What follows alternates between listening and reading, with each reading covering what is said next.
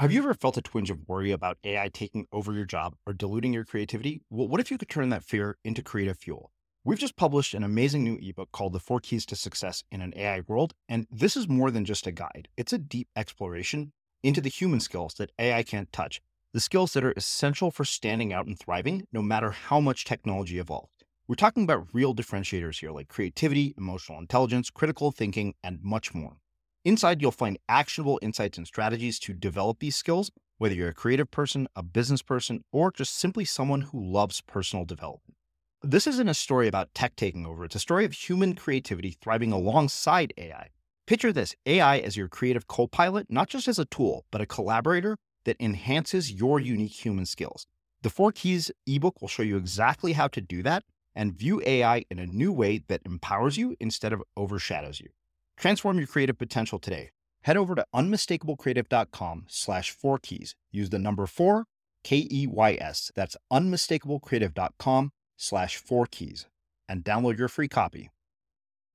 If you lived your life more with the attitude of I wonder instead of I have to or I want to, but I wonder what I could do if I did this. And I think it's this powerful place of adopting the mindset that scientists use. And they go in with a thesis of an idea, and they're going to go and prove it in the lab. And I think that on the field of play, I talk about this concept of the field of play all the time with my clients. I'm like, like the word potential. I think it's one of those bullshit words out there.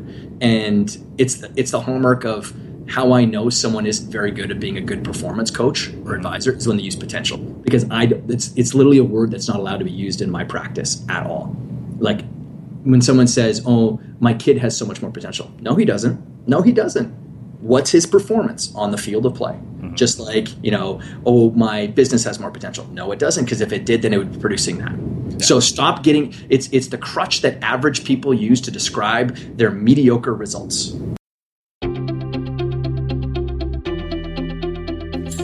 I'm Srini Rao, and this is the Unmistakable Creative Podcast, where you get a window into the stories and insights of the most innovative and creative minds who've started movements, built thriving businesses, written best-selling books, and created insanely interesting art. For more, check out our 500-episode archive at unmistakablecreative.com. Selling a little or a lot?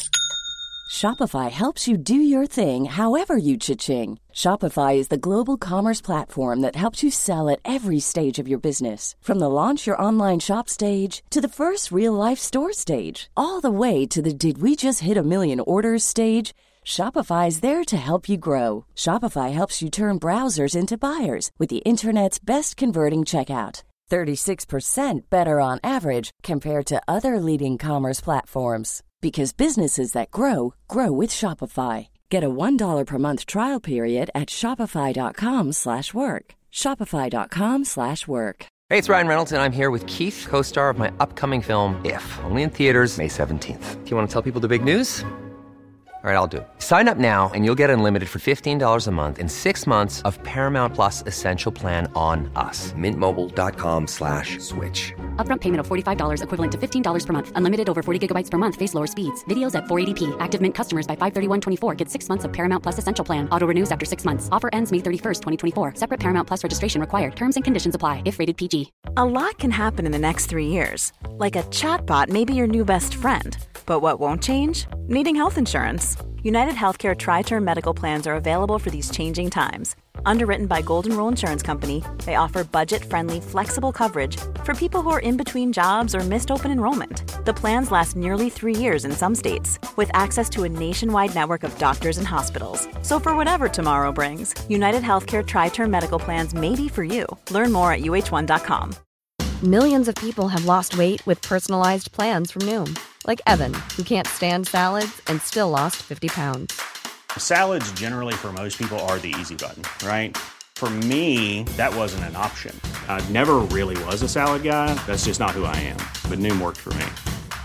Get your personalized plan today at Noom.com. Real Noom user compensated to provide their story. In 4 weeks, the typical Noom user can expect to lose 1 to 2 pounds per week. Individual results may vary. Mom deserves the best, and there's no better place to shop for Mother's Day than Whole Foods Market. They're your destination for unbeatable savings, from premium gifts to show-stopping flowers and irresistible desserts. Start by saving 33% with Prime on all body care and candles. Then get a 15-stem bunch of tulips for just $9.99 each with Prime. Round out Mom's menu with festive rosé, irresistible berry chantilly cake, and more special treats. Come celebrate Mother's Day at Whole Foods Market. As creators, we're always on the move. Whether it's a live podcast event, a pop-up shop, or a workshop, we're constantly interacting with community, and that's where Tap to Pay on iPhone and Stripe comes in. Imagine this. You're at a live event, a listener loves your merch, or a participant wants to sign up for your course on the spot. With Tap to Pay on iPhone and Stripe, you can accept their payments right there and then, right from your iPhone, so there's no extra hardware or no delays. Total game changer. It's not just for creators. Any business owner can do this. It's about making transactions smoother and much more personal, growing your business in your way. We've been using Stripe for our products and courses for a long time, and now with Tap to Pay on iPhone, you can take your business to the next level too. So visit stripe.com/tapiphone to learn more. Remember, folks, with Tap to Pay on iPhone and Stripe, your business is always at your fingertips. Todd, welcome to The Unmistakable Creative. Thanks so much for taking the time to join us. I am honored to be on this phenomenally successful podcast. Well, I am really thrilled to have you here because I came across your work via our mutual friend Dan Martell, and I figured if Dan Martell hired you as a performance coach, I was like, okay, Dan is doing extremely well. The only kind of people he would hire to work with are people who know what the hell they're talking about. So on that note, I want to start by asking you, what extracurricular activities did you participate in as a kid?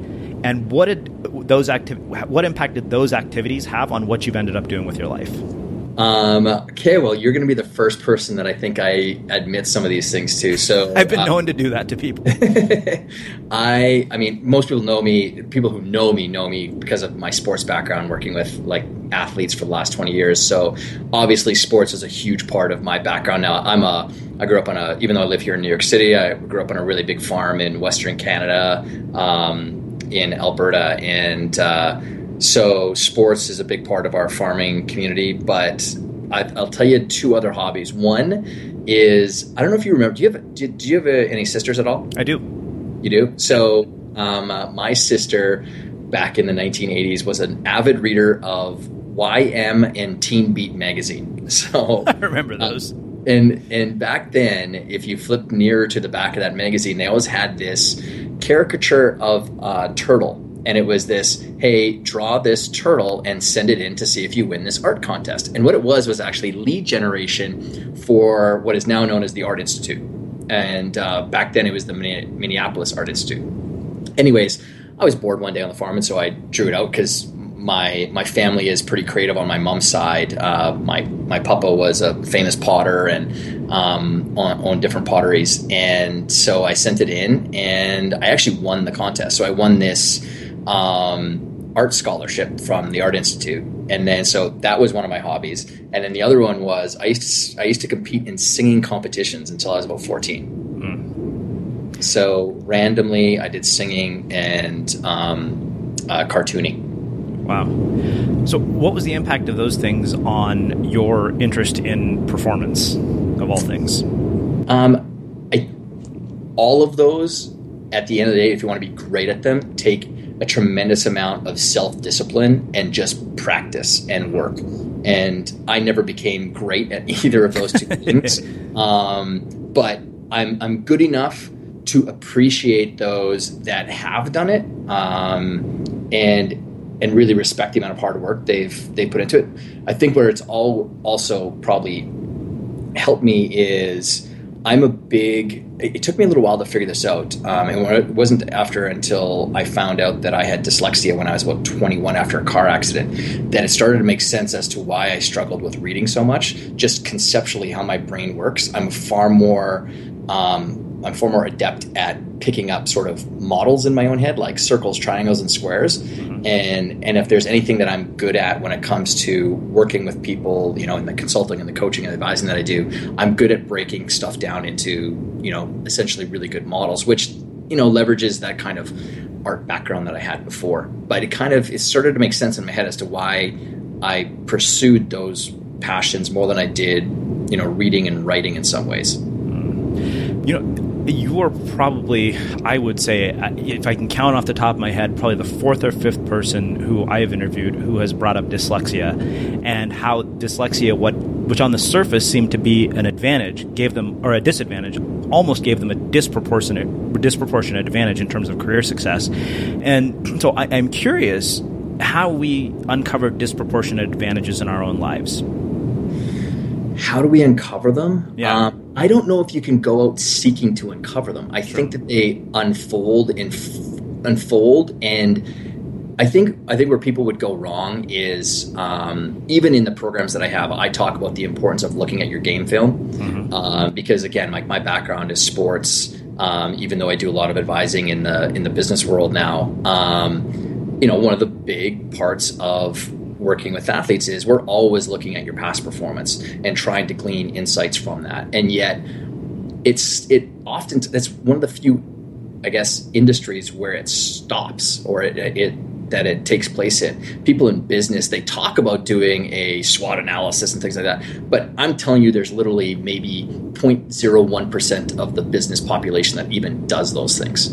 And yet there's a tremendous amount of power in it. So I don't think you can uncover your those parts of you that would be perceived as weaknesses but are really strengths unless you do, some reflection, and you do have some sort of rhythm in your life where you consistently look at your own game film, because then you can start to, spot those little dots that start to create some sort of picture as to who you are. And I think the other way that you spot them is really through being around other really smart people, whether it's a mentor or a coach or an advisor or someone. Like I got mine pointed out because I had to take a diagnostic test after I had this head injury. So that was in some ways a mentor, because it was a psychologist or psychiatrist that pointed it out. So I think that, I don't know about you, but I mean, any of the really big wins that have happened in my life have come out of having really great people around me. Yeah, I would say that's incredibly true. I mean, everything I've accomplished, I always say, like anything of great significance is always achieved with the help of other people. Yeah. But having said that, though, I was terrible at being coached until probably my mid-20s, when one of my mentors for 13 years until he passed away was Jim Rohn, and who a lot of people in the, I guess, personal development or business philosophy world would know who he is. And he was a giant really in the 20th century. And he's the one who sort of dragged me over the coals, kicking and screaming and telling me that, listen, kid, like, you don't know it all. So, buck up, because I'm going to show you the real way that this thing works. So, Well, I do want to spend a bit of time talking about that, but I want to ask you one other thing. You mentioned looking at past performance, and I heard this in a Dan Kennedy seminar that I was just watching on YouTube, where he said, across all disciplines, minus any other changes, measurement alone will improve performance. And what's interesting is I've heard that echoed in different sentiments multiple times. Fred Wilson said it on his blog, and it struck me so much that I quoted it in my book. He said, if you looked at the habits of the most successful people, he said he's seen it in the companies that he invests in, he's seen it in himself, he's seen it in other people. Tracking and measuring ends up being one of those things. I'm just curious, what you'd have to say about that, and maybe where somebody might start with something like that. Yeah, it's like literally the baseline part of everything that I do. I mean, performance in anything in life isn't real true high performance unless you can track it against some sort of number. And I'd say that 99% of, and I'm throwing out percentages, but really it's just, I think a lot of people are scared of looking at their numbers in their life. And so where do you start? Well, it helps to know the context of whatever space you're living in and existing inside of. So if you're running an online business, what are those numbers that are most important? It's the classic 80-20. What's the 20% that moves the 80% of the needle? Then track those numbers. When I first started out building my businesses 20 years ago, speaking was the only marketing metric I cared about.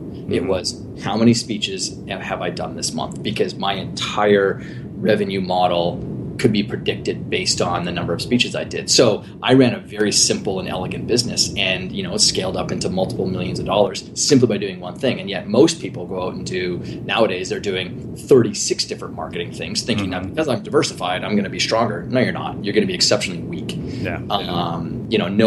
No athlete in the Olympics right now, because we're kind of recording this during the Olympics. None of my clients that are in there competing right now compete in track and field, swimming, boxing. No, you pick your discipline. Right. So. Well, we'll come back to this because I want to really do a deep dive into performance and a whole bunch of things around it. But I want to ask you about the relationship with Jim Rohn. How in the world did you find somebody like that as a mentor? And what are the unexpected things that maybe, when we're hearing that, we would not imagine that relationship to be like? Because, some people think, oh, the dream mentor. And I got a glimpse at Tony Robbins' I'm Not Your Guru. I'm like, wow. I was like, imagine working one-on-one with that guy. Yeah. It doesn't sound like it would be this, walk in the park. And I can tell you from my own mentors, it was never a walk in the park. There were moments when it was actually like, I hate this person. Yeah. Yeah. So start off with how I met. I think if there's a principle or a lesson to pull out of it is when you're young, make sure you say yes to a lot of things. And how it came about was my uncle was getting an award in Canada for Construction Person of the Year, and I was really close with my uncle at the time, still am, but he invited me to come with him as his guest. And so I sat at the head table with him, and I start chatting with this guy next to me, and now I had just won an award for being Restaurant Manager of the Year in the company that I worked in. I was like 21 at the time. And so, he's asking me all these questions, this person next to me, and, asking me things like no one had ever really asked me before, like the direction of my life and what my vision was and what I wanted to, how I wanted to leverage this award. And I was telling him about how I wanted to get into, speaking and really consulting and coaching people on hospitality, because that was my skill that I'd really honed at that time. Even though I was 21, I was really good at it. And so after, because every time I tried to turn the question or conversation back to him, he would just flip it right back around onto me. And anyways, then I said, oh, what award are you getting here tonight? And he said, oh, I'm actually the keynote speaker. And that was Jim, obviously. And then literally right after he said that, he got introduced to come on stage. And I sat there for the next 56 minutes, just absolutely mesmerized by the linguistic dance that he made in front of that podium. And I'd never heard anyone, put words together that way that made just this philosophical sense. And he sat back down, and I turned to him and I said, I want to be able to do that someday. And so we chatted a little bit more, and then he gave me 3 things to go and do when I got back home, because this was in Banff, Canada at the time, beautiful mountain area. And so this was a Saturday night, so I took those 3 things, and it was just before 1:00 in the afternoon on the Monday, I called him back and said, hey, Jim, this is Todd Herman. I don't know if you remember me, but I'm the guy that sat next to you for 5 hours at the banquet on Saturday night. And I said, I did those 3 things that you asked, and so now what do I do? And anyways, he was still traveling at the time, so he called me back the next day, and he's like, all right, you're officially the only person who's ever done that. And now, he didn't say, I'm going to mentor you. He said, now go do this and this. And then just over the course of, it was probably about 45 days, then it really actually started to turn into this mentorship type thing. And when I got back, because I didn't know who Jim Rohn was, when I got back to Edmonton, Alberta, where I was living at the time, I went to the library, and because this is before really even, the internet, this is 97. I mean, even though it was around, not everyone's stuff was online back then. Sure. And so I went to the internet or the library, and I found all these books on tape from Jim Rohn and his books, and started devouring this guy. And I was like, okay, well, I completely lucked out, because this guy is unbelievable. And so that sort of happened over the course of 13 years. And to get to your question about was it easy or was it great, or no, it was challenging. And especially in the beginning, it was challenging in that I never felt like I belonged or should be around the guy. I just lacked the confidence. And so in the beginning, I wasn't as truthful with him as possible. He would ask me, hey, did you do this and this? And then I would say, yeah, I did all those things. And so if I had have done all those things, the success that I should be getting financially should have been way higher than what I was. Because then after about 3 to 4 months, he's like, okay, wait a second. Why are you telling me about these financial issues that you're having right now? Because you've been telling me over the last 3 months that you've been doing X, Y, and Z, and there's absolutely no way a human being cannot be getting any financial results in their business if you've truly been doing them. And I said, and then I basically came clean with him, and he kind of gave me the riot act a little bit. He was a good coach, but he read me the riot act on, listen, truthful honesty is the only place where I can help you.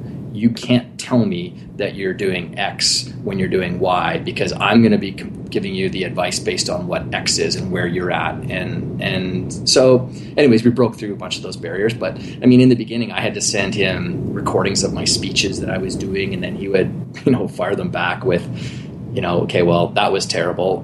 You're talking in way too many, what was the word? You're using way too many cliches, and you're speaking in proclamations. And what he meant by that was, so if I'm standing on stage and I'm talking to people about the importance of mental toughness, well, of course I'm going to talk about the importance of mental toughness, because I'm the guy who's selling mental toughness. The one thing that he taught me that was really helpful was, instead, use other people's words who the audience already respects to declare the importance of mental toughness. So an example would be, I don't know how many of you in the audience saw the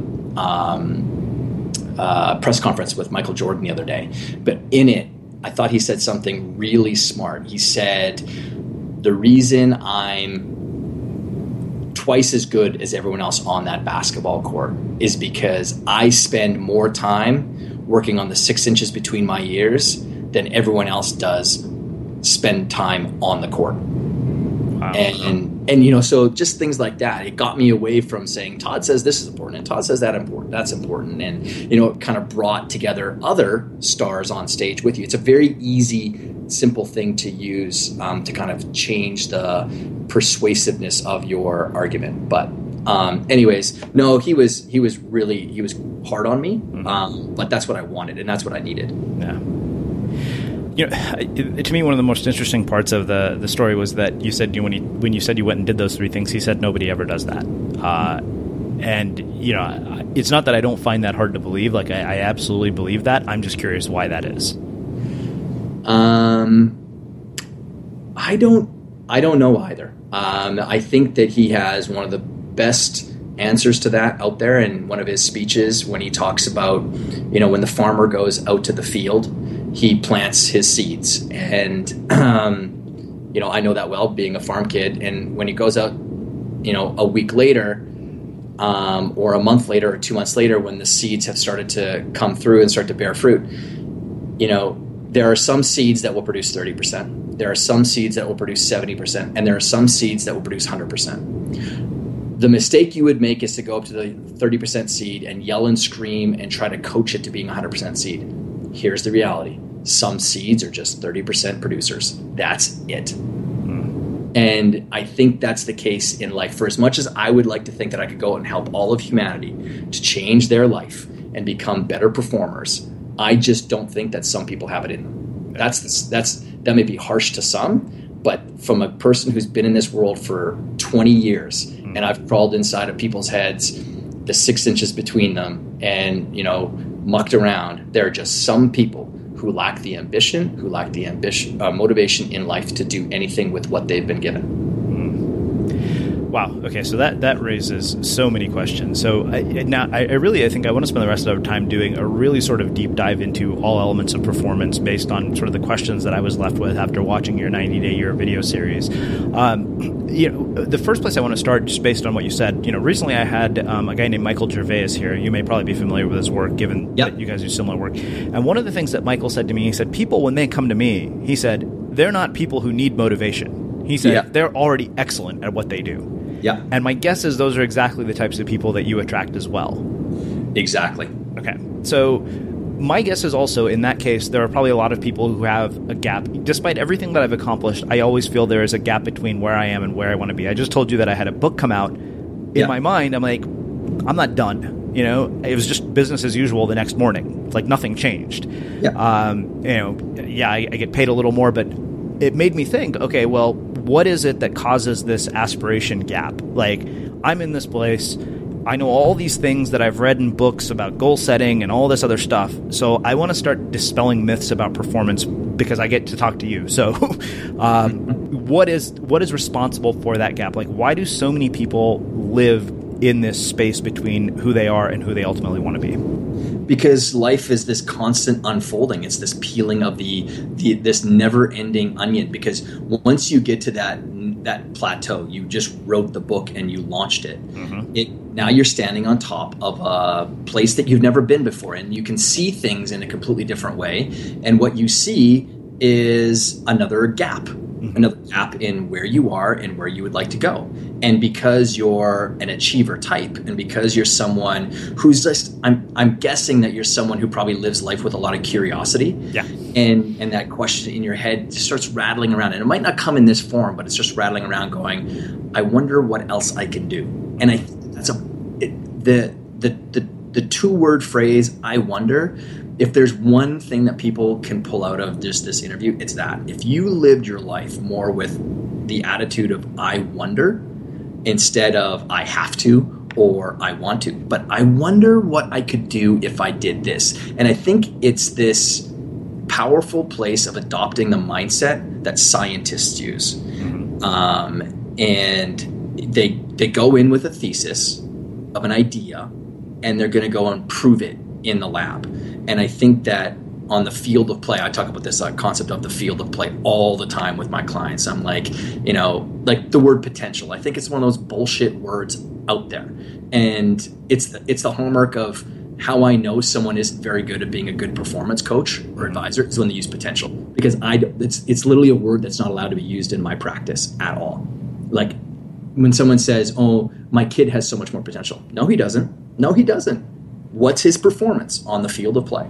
Just like, oh, my business has more potential. No, it doesn't, because if it did, then it would be producing that. Yeah. So stop getting, it's the crutch that average people use to describe their mediocre results.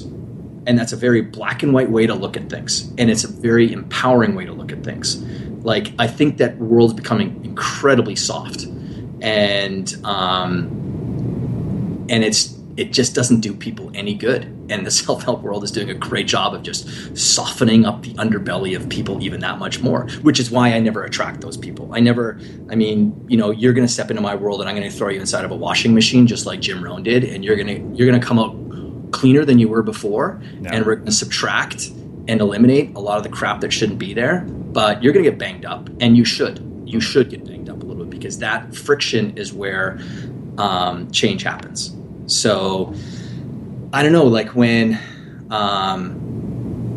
it comes to really changing people's mindset, I love the kind of mentality that scientists take into the lab of, I wonder, and let's go prove this thing and see what happens. And that's the nature with you. Like you're gonna reach another plateau, and because you climbed the cliff, and I'll bet you that last 3 weeks of writing your book was the hardest part. Yeah, I would say so. That was in that final stretch, I was like, when the hell is this damn thing going to be over?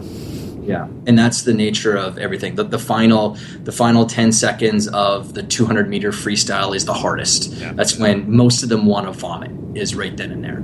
And, it's the case in almost everything in life. It makes me think of a quote that I mentioned in my book that I heard Ed Helms, the actor, say when he was being interviewed by this photographer. He said, life is a series of false horizons. Mm-hmm.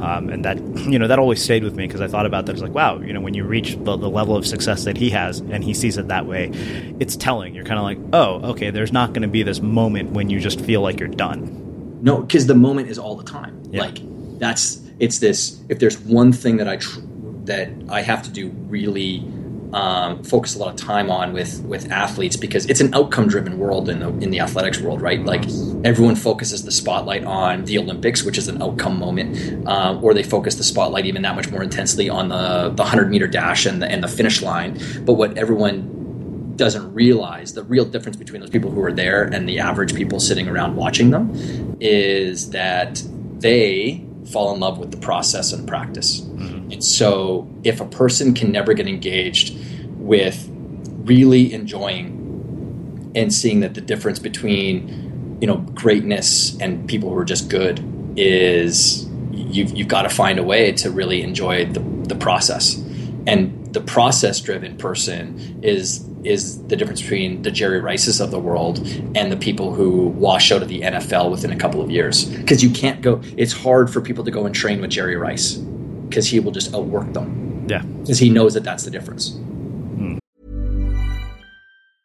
Hey, I'm Ryan Reynolds. Recently, I asked Mint Mobile's legal team if big wireless companies are allowed to raise prices due to inflation. They said yes. And then when I asked if raising prices technically violates those onerous 2-year contracts, they said, "What the f*** are you talking about, you insane Hollywood ass?" So to recap, we're cutting the price of Mint Unlimited from $30 a month to just $15 a month. Give it a try at mintmobile.com/switch. $45 up front for 3 months plus taxes and fees. Promo rate for new customers for limited time. Unlimited more than 40 gigabytes per month. Slows full terms at mintmobile.com. Ever catch yourself eating the same flavorless dinner 3 days in a row? Dreaming of something better? Well, HelloFresh is your guilt-free dream come true, baby. It's me, Keke Palmer. Let's wake up those taste buds with hot, juicy pecan-crusted chicken or garlic butter shrimp scampi. Hello Fresh. Stop dreaming of all the delicious possibilities and dig in at HelloFresh.com. Let's get this dinner party started. Many of us have those stubborn pounds that seem impossible to lose, no matter how good we eat or how hard we work out. My solution is PlushCare. PlushCare is a leading telehealth provider with doctors who are there for you day and night to partner with you in your weight loss journey. They can prescribe FDA-approved weight loss medications like Wegovy and Zepbound for those who qualify. Plus, they accept most insurance plans. To get started, visit plushcare.com/weightloss. That's plushcare.com/weightloss. Life is full of awesome what-ifs, and some not so much, like unexpected medical costs. That's why United Healthcare provides Health Protector Guard fixed indemnity insurance plans to supplement your primary plan and help manage out-of-pocket costs. Learn more at uh1.com. Hey, it's Ryan Reynolds, and I'm here with Keith, co-star of my upcoming film, If, only in theaters May 17th. Do you want to tell people the big news? All right, I'll do it. Sign up now and you'll get unlimited for $15 a month and 6 months of Paramount Plus Essential Plan on us. mintmobile.com/switch. Upfront payment of $45 equivalent to $15 per month. Unlimited over 40 gigabytes per month. Face lower speeds. Videos at 480p. Active Mint customers by 531.24 get 6 months of Paramount Plus Essential Plan. Auto renews after 6 months. Offer ends May 31st, 2024. Separate Paramount Plus registration required. Terms and conditions apply if rated PG. As creators, we're always on the move. Whether it's a live podcast event, a pop-up shop, or a workshop, we're constantly interacting with community, and that's where Tap to Pay on iPhone and Stripe comes in. Imagine this. You're at a live event, a listener loves your merch, or a participant wants to sign up for your course on the spot. With Tap to Pay on iPhone and Stripe, you can accept their payments right there and then, right from your iPhone, so there's no extra hardware or no delays. Total game changer. It's not just for creators. Any business owner can do this. It's about making transactions smoother and much more personal, growing your business in your way. We've been using Stripe for our products and courses for a long time, and now with Tap to Pay on iPhone, you can take your business to the next level too. So visit stripe.com/tapiphone to learn more. Remember, folks, with Tap to Pay on iPhone and Stripe, your business is always at your fingertips. Okay.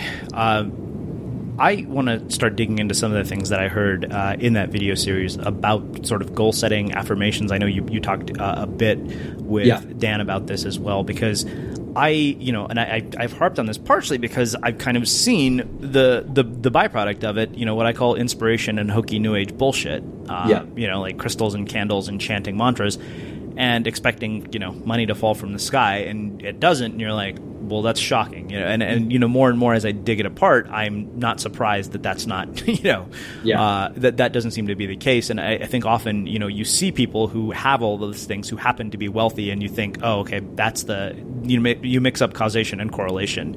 So I want to talk about that and hear what you have to say about that. The other is, this idea of a 90-day time frame, and then why is it that all this new age nonsense doesn't work, and why do so many people think it does? Well, because I think most people just want the easy way out, right?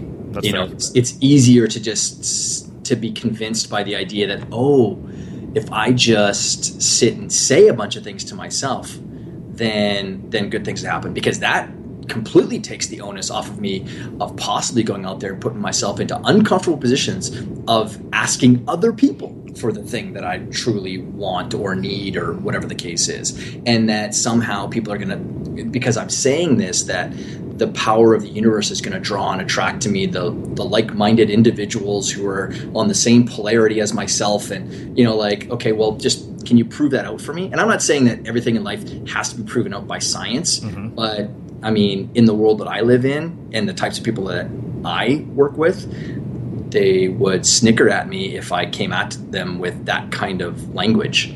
So A, it's an easy way out. B, it's hard to prove that it's wrong. So it's a fantastic way of creating insecurity in people, because, then I just didn't do it right. You mean I got to say them and feel it at the same time? Okay, good. So I go and I say the words, and then I feel the words, and I feel what it's like to be happy and inspired, or whatever that is. And then I don't get any results. And then it's like, no, it's because you didn't use the right pictures in your head too. Because don't forget, 70% of the human brain is a visual cortex. So you have to use the right visuals in your mind when you're thinking and feeling the same. Like, here's the reality. Human beings are lazy. And so they're constantly looking for the path of least resistance, and thinking about something instead of doing it is the path of least resistance. Okay, so that takes us into the idea of goals and timelines, and how do you actually make your goals a reality? Because I think that's the bigger question. Sure. That was the big question I was left with, and what prompted me to reach out to you, because I felt like, okay, clearly you have a lot to say about this, since you've actually helped people to do it. And so I'm very curious, what are we doing wrong there? Some of it we just touched on, but more importantly, what do we need to do that's different, and what's right? And what misperceptions have we been basically sold by the entire sort of world of self-help? Well, to start with, the great philosophy that SMART goals is the right way to go about. SMART goals is a way of writing something. It's a perfect sentence structure. It's not an achievement system. Like, I think what people need to be concerned about more than even writing goals is, okay, well, how do you go about achieving something? That's what's more important. Because do you want to be a goal setter or a goal achiever? And people can say, oh, Todd, that's just semantics. Nah, it's not really. It's not really. Because people are great at sitting back and, at their desk and setting a goal when the environment around them is completely safe. It's another thing to go onto the battlefield and execute the plan. Because now your self-concept, your self-esteem, your confidence, all those things are tied up in the execution. Because what happens when you go out and you execute? Everything that you thought was going to be so smart is now being displayed on the field of battle. Yeah. And so people are so concerned about failure, looking bad, judgment and criticism. That is really the crux of what is that most people are battling against. It's that. It's not even that people are averse to goals. There's not a person on the planet I've ever met that has said goals aren't important. Not one person. No one has ever argued that point to me ever, or I've even seen argue that point. So people know it as being important, but few people still have goals for themselves. So then what's the difference? Well, the difference is too many people are caught up in worrying about judgment and criticism, and they're a special little flower, and, I'm a snowflake, and, people need to honor the fact that I'm a snowflake and I'm different. No, you're not. You're not. If there's, something that I stand on the pulpit of all the time, and I tell people, stop acting like you're a snowflake or you're a special flower. You're not. We're all pretty much the exact same. I like telling people that you're a speck of dust. You're literally just it's because that comes from Carl Sagan's great video, which you can watch online if you just Google pale blue dot. If there's one thing I pull out of pale blue dot, Carl Sagan's amazing teachings, is that, we're operating in this massive ocean of everything, which makes me close to nothing. That doesn't mean that I don't think that what I do isn't important, but it strips away a hell of a lot of the worry and stress that other people would carry around for being perceived as possibly getting judged for what it is that they do. So, but getting back to the SMART goals isn't an achievement system. Sure. So what people need to be doing is, A, unshackle your mind from even knowing how you can achieve the goal. Don't worry about that. The how starts to unfold by taking the few steps towards action. I could have never predicted all of the different happy circumstances or inevitable little things that fell into my lap. I could have never predicted that. I could have never put that down on a piece of paper that thing would happen, because you can't predict those things. Mm-hmm. My only job is to kind of, okay, well, what's in front of me right now that I can take care of? So the other thing too is setting goals far beyond your next, 90 days. Mm-hmm. There's been multiple studies. One was done in Berkeley on any goal set beyond 90 days showed that it created high levels of procrastination and avoidant behavior. And there's a big difference between a vision and a goal. So a long-term vision is something that's 1 year, 3 years, 5 years out. Anything that is you're going to be going after, it needs to be within 90 days. And we're living in a era that is the pace of change is so fast. Entire industries change in 90 days. Mm-hmm. So why are you shooting at goals that might not even be relevant 90 days from now? Mm-hmm. So constraining your timeline down to a 90-day period, that's truly what a goal should be operated within the context of. And then from there, it's, okay, so what do I need to happen? What's the last thing I need to happen before that goal is achieved? And we can just keep on pulling that thread from, and this is with regards to goals mm-hmm. that you've never personally achieved before. Okay. Because if you've achieved a goal before, you kind of know the steps already. Yeah. That's a project to me. The difference between a goal and a project is something that you almost have complete full control over, because people get the two confused. A goal, so how this would be written would be, or just planned out would be, I want to have, just keep it something, I want to have a website. So for some people, I think that's a goal. No, it's not. That's a project. Yeah.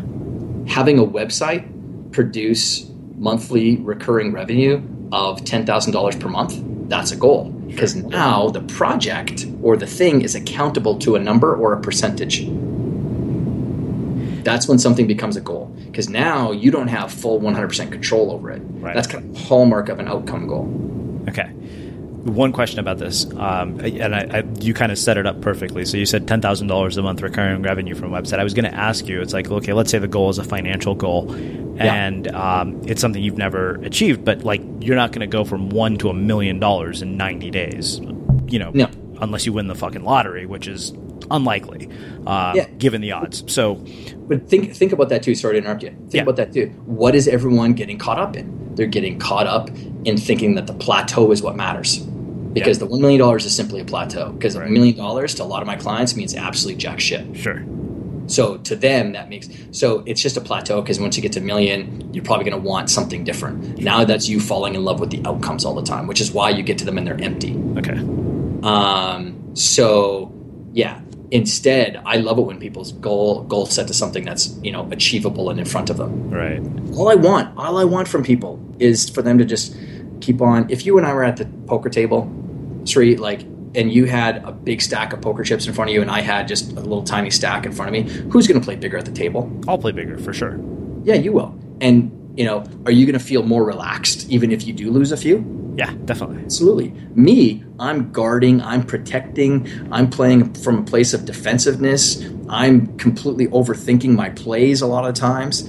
And life is so similar to that. Most people have a very small stack of confidence chips in front of them, and they play small in life. And so I would much rather have someone just continuously can reach little goals, because all they're doing is they're stacking up more and more confidence chips, which eventually over time causes them to play bigger in life, and they won't even know how they got that way.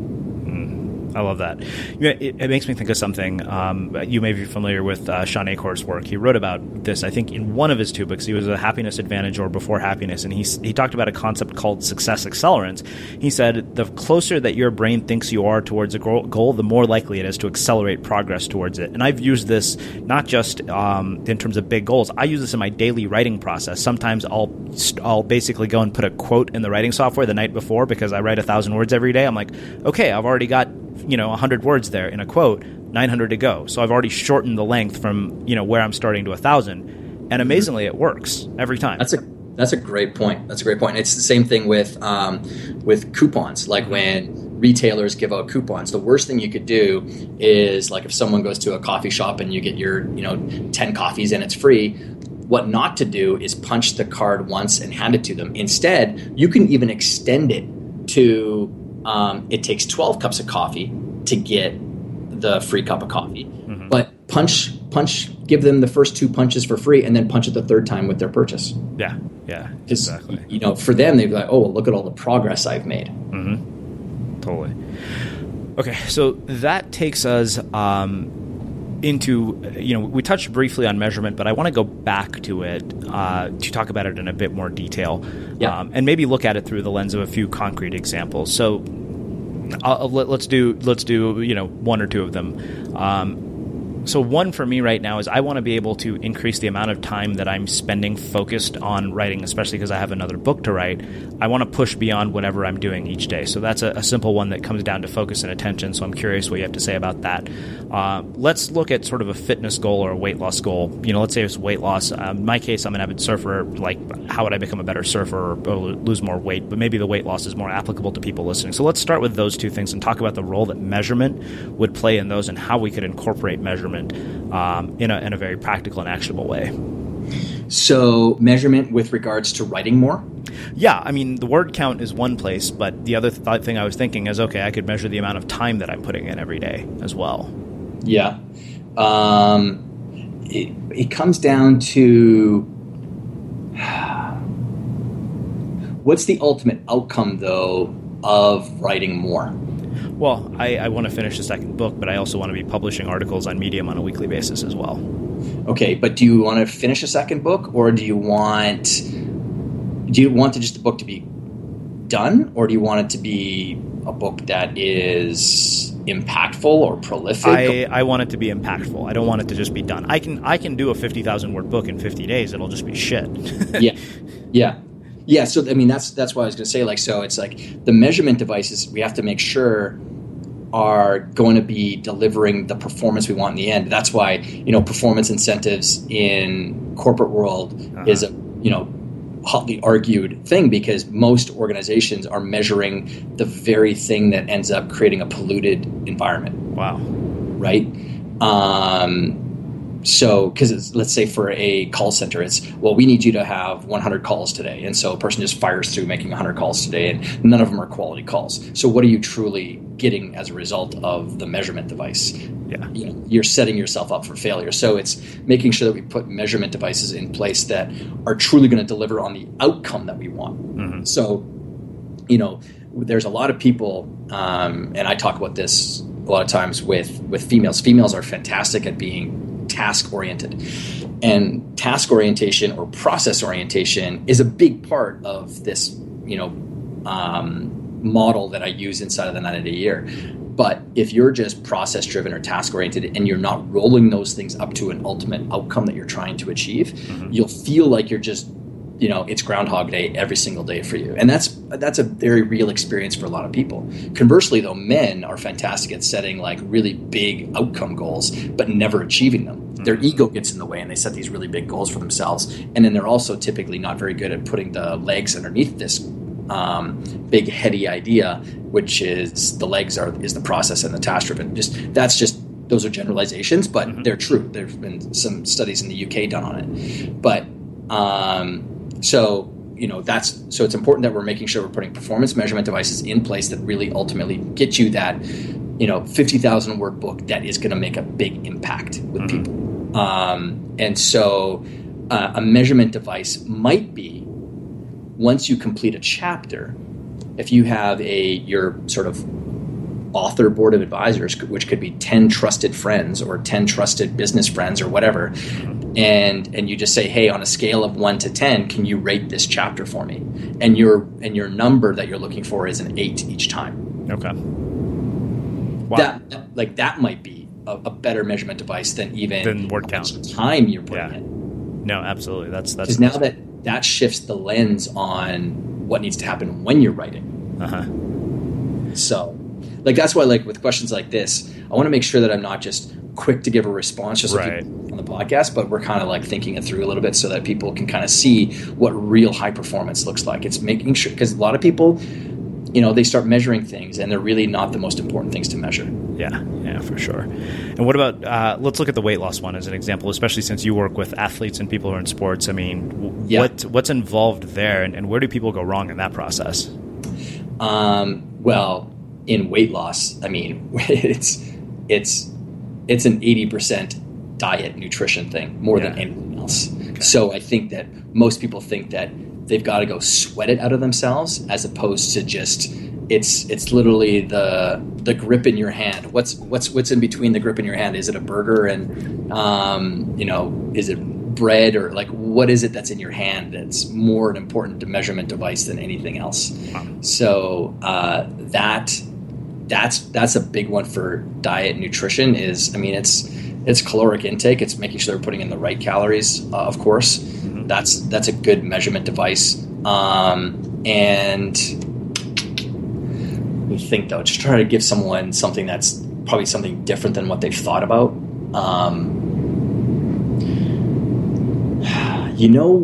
What is, I was just thinking about it with regards to like when I start unpacking working with an athlete, one of the first places that we go to with athletes that can really determine the quality of their performance is your sleep. So if you're not getting enough sleep, your cortisol and your stress hormones are typically operating at a high level a lot, and those can cause you to have high levels of bad fat storage. And so sleep is probably one of the easiest places sleep, in that the activity of sleep is quite easy. Mm-hmm. But for a lot of people, I get that, where do I find more sleep in my day? Maybe it's because I know what it's like for some parents that are out there. I've got 2 little kids and they can disrupt sleep. But, and if you can't sleep more, then taking 5 minutes out of your day to meditate. Mm-hmm. And meditation, Jerry Seinfeld talks about how it's his secret weapon. 11 of the top 12 earners here in New York City in the finance world all credit meditation as the reason why they don't get stressed out over the markets. Wow. So that's a pretty good endorsement for the power of meditation. And it's I would say so. It's the first place that I will go to for an activity to integrate into even the business professionals that I coach and advise. Getting them involved in meditation is a big part of that process of creating change, because meditation is proven to flex the frontal lobe. The frontal lobe is where we have focus and concentration skills. Most people talk about how they don't have focus and concentration skills. I think probably one of the big cliches that's out there today is that everyone thinks they've got ADD. And like every single one of them, I'll ask them a series of questions, which proves that they've never tried to focus or practice their focusing skills. Mm-hmm. So now you have no baseline information whatsoever as to whether or not you've got ADD or not. Most of it is because they just lack concentration ability. Mm. And meditation is a fantastic way of flexing that frontal lobe muscle for ourselves so that we can focus better. But so if you can't get enough sleep, even having 5 minutes twice a day of meditation proven to help people, A, give them more energy, but B, relax them as well and reduce any sort of bad stress hormones that we might have going on inside of ourselves. Wow. So I think that makes a perfect setup to one other question I want to ask you about this, and I'd like to hear it maybe through the lens of some of your clients' stories, is dealing with low points in our lives. Because one thing I have figured out through 7 or 8 years of this is that there were inevitable low points. They were going to be there no matter what. And I think that, one of my friends said in our new agey self-help driven world, we really don't want to admit that. We sugarcoat it all. And, I'm just really curious how you've coached people through navigating significant low points in their lives and what you would tell people who might be in one. This is probably going to sound really even counterproductive to some people, sure. But literally when it comes out of their mouths to me that they are really struggling with something, I congratulate them. And I tell them that I'm excited for them. And that's because I have yet to see someone have a major breakthrough in their life that isn't currently or recently didn't go through a really rough patch. Yeah. And so I tell them, and it's trying to shift the lens, saying, man, I am so excited, Sri. Like this is just a predictor of something that's going to be a real big breakthrough for you. And you needed to find this place in order for this thing to happen. And I have no fucking clue what it's going to be for you. Mm-hmm. I don't know. I can't predict that for you. But yeah, I'm excited. And we'll talk about that, like what they think it could be, what they think the breakthrough could be. Or it's a sign of, man, there's something that's going on right now that's a don't want in your life. Because I run under, it's an easy place to start when it comes to, say, goal achievement or things that you want to change in your life. Don't think about what you want to do in your life. I think it's a terrible place to start for most people. The human brain is wired to think in negativity, like to avoid things. So why not leverage that for change? So it's, what don't you want? What's going on right now that you don't want to be happening? Well, because you could, I bet you if I asked you that right now, you could rattle off 15 things in a second. But if I said, what do you want? You would struggle past 3. Yeah, no, that's fair. So, I mean, with clients, I literally, because it's funny that you say this and ask this question, because I literally had a call with one of my entrepreneur clients this morning, and it was that exact thing that you were talking about, that he was really struggling with something, and it wasn't fun for him. But I was just, man, this is exciting. And by the end of the call, he saw it that way, and it infused a different level of motivation in him. Wow. Because how many times have you been there personally? Yeah. Probably quite a few. Yeah. I've been there a ton. But here's a hallmark of those anytime I've been to those places, a hallmark of those points in time in my life, it has been because I have somehow isolated myself away from great people. Yeah. Like when I lost Jim as a mentor, that next 8 months was probably like 8 of the worst productive months of 8 of the worst breakthrough months of my life. Mm-hmm. And then I had another great mentor. I've had many, but 2 in particular. And Harvey Dorfman, who wrote the Bible of the mental game, which is coaching the mental game. When he passed away about a year and a half after Jim, another point in time where I just sort of hit the skids a little bit because I didn't have that other person to bounce things off of. So for me, anytime I hit those kind of valleys in my life, it's because I'm not around people who are really challenging me. So it's just a litmus test for me in some ways. And I think that when you start to become really self-aware, you won't, and you know what really sort of primes your pump, you won't find those valleys as often. Yeah. I don't have those valleys as often anymore, because for me, I get juiced talking to people like you and talking to people who are, challenging themselves to do great things. That's if my day was nothing but doing this stuff, then chalk that up to an awesome day. So I have 2 final questions for you. You've been exposed to people who've, amassed significant amounts of wealth, and I've asked a lot of people this question, and you yourself have done well. How has your perspective on money and wealth changed as a byproduct of this work? And, what do you say to people who want to change that part of their life? I never realized how much time and energy really, really wealthy people devote to managing the pennies. Like they know where their dollars go. And I am a natural spender.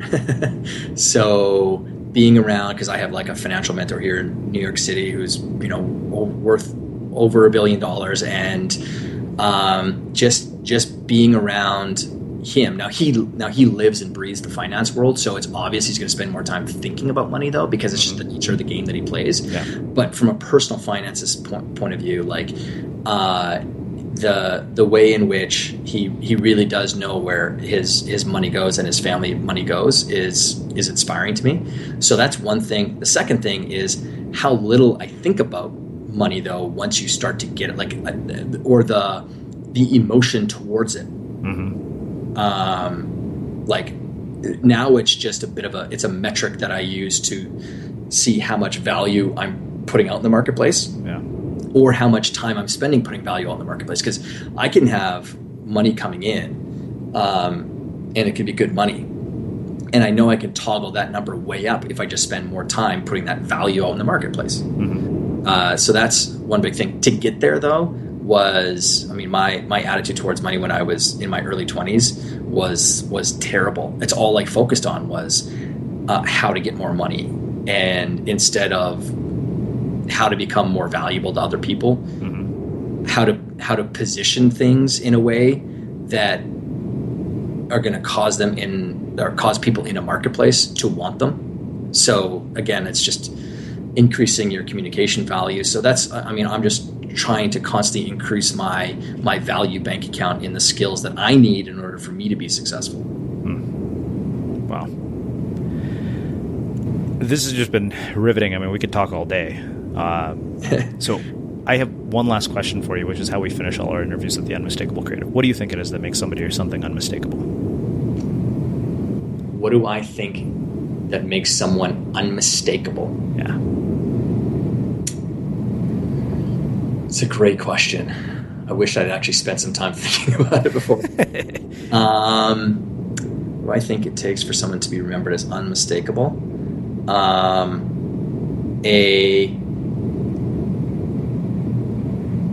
I think it's presence. I think it's so rare today to come across someone who is truly with you when they're with you.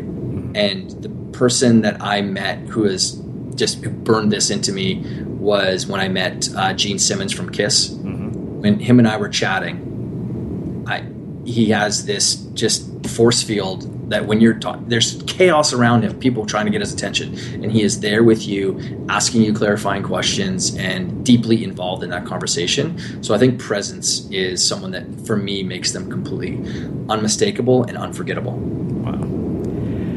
Well, this has been just amazing. Where can people learn more about you? They can simply go to toddherman.me, toddherman.me, and all the links to all the social goodness is there too. Cool. Well, like I said, this has been just incredible, and I really, really appreciate you taking the time to join us and talk about all of this with our listeners. You've given us another perspective to chew on, one that I was really glad that we got to get. Well, thanks for bringing me in front of your audience, buddy. I appreciate it. Yeah, and for everybody listening, maybe we'll wrap the show with that. Thank you for listening to this episode of the Unmistakable Creative Podcast. While you were listening, were there any moments you found fascinating, inspiring, instructive, maybe even heartwarming? Can you think of anyone, a friend or a family member who would appreciate this moment? If so, take a second and share today's episode with that one person, because good ideas and messages are meant to be shared.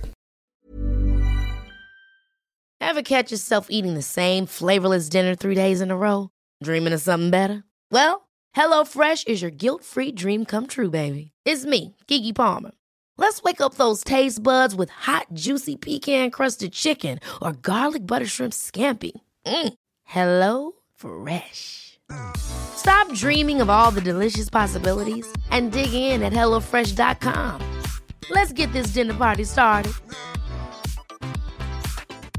Mom deserves the best, and there's no better place to shop for Mother's Day than Whole Foods Market. They're your destination for unbeatable savings, from premium gifts to show-stopping flowers and irresistible desserts. Start by saving 33% with Prime on all body care and candles. Then get a 15-stem bunch of tulips for just $9.99 each with Prime. Round out Mom's menu with festive rosé, irresistible berry chantilly cake, and more special treats. Come celebrate Mother's Day at Whole Foods Market. Planning for your next trip? Elevate your travel style with Quince. Quince has all the jet-setting essentials you'll want for your next getaway, like European linen, premium luggage options, buttery soft Italian leather bags, and so much more. And is all priced at 50 to 80% less than similar brands. Plus, Quince only works with factories that use safe and ethical manufacturing practices. Pack your bags with high-quality essentials you'll be wearing for vacations to come with Quince. Go to quince.com/pack for free shipping and 365-day returns. Imagine the softest sheets you've ever felt. Now imagine them getting even softer over time. That's what you'll feel with Boll & Branch's organic cotton sheets. In a recent customer survey, 96% replied that Boll & Branch sheets get softer with every wash. Start getting your best night's sleep in these sheets that get softer and softer for years to come. Try their sheets with a 30-night guarantee. Plus, get 15% off your first order at bollandbranch.com. Code BUTTERY. Exclusions apply. See site for details. Have you ever felt a twinge of worry about AI taking over your job or diluting your creativity? Well, what if you could turn that fear into creative fuel? We've just published an amazing new ebook called The 4 Keys to Success in an AI World, and this is more than just a guide. It's a deep exploration into the human skills that AI can't touch, the skills that are essential for standing out and thriving, no matter how much technology evolved. We're talking about real differentiators here, like creativity, emotional intelligence, critical thinking, and much more. Inside, you'll find actionable insights and strategies to develop these skills, whether you're a creative person, a business person, or just simply someone who loves personal development. This isn't a story about tech taking over. It's a story of human creativity thriving alongside AI. Picture this, AI as your creative co-pilot, not just as a tool, but a collaborator that enhances your unique human skills. The 4 Keys ebook will show you exactly how to do that and view AI in a new way that empowers you instead of overshadows you. Transform your creative potential today. Head over to unmistakablecreative.com/4keys. Use the number 4, KEYS. That's unmistakablecreative.com/4keys and download your free copy.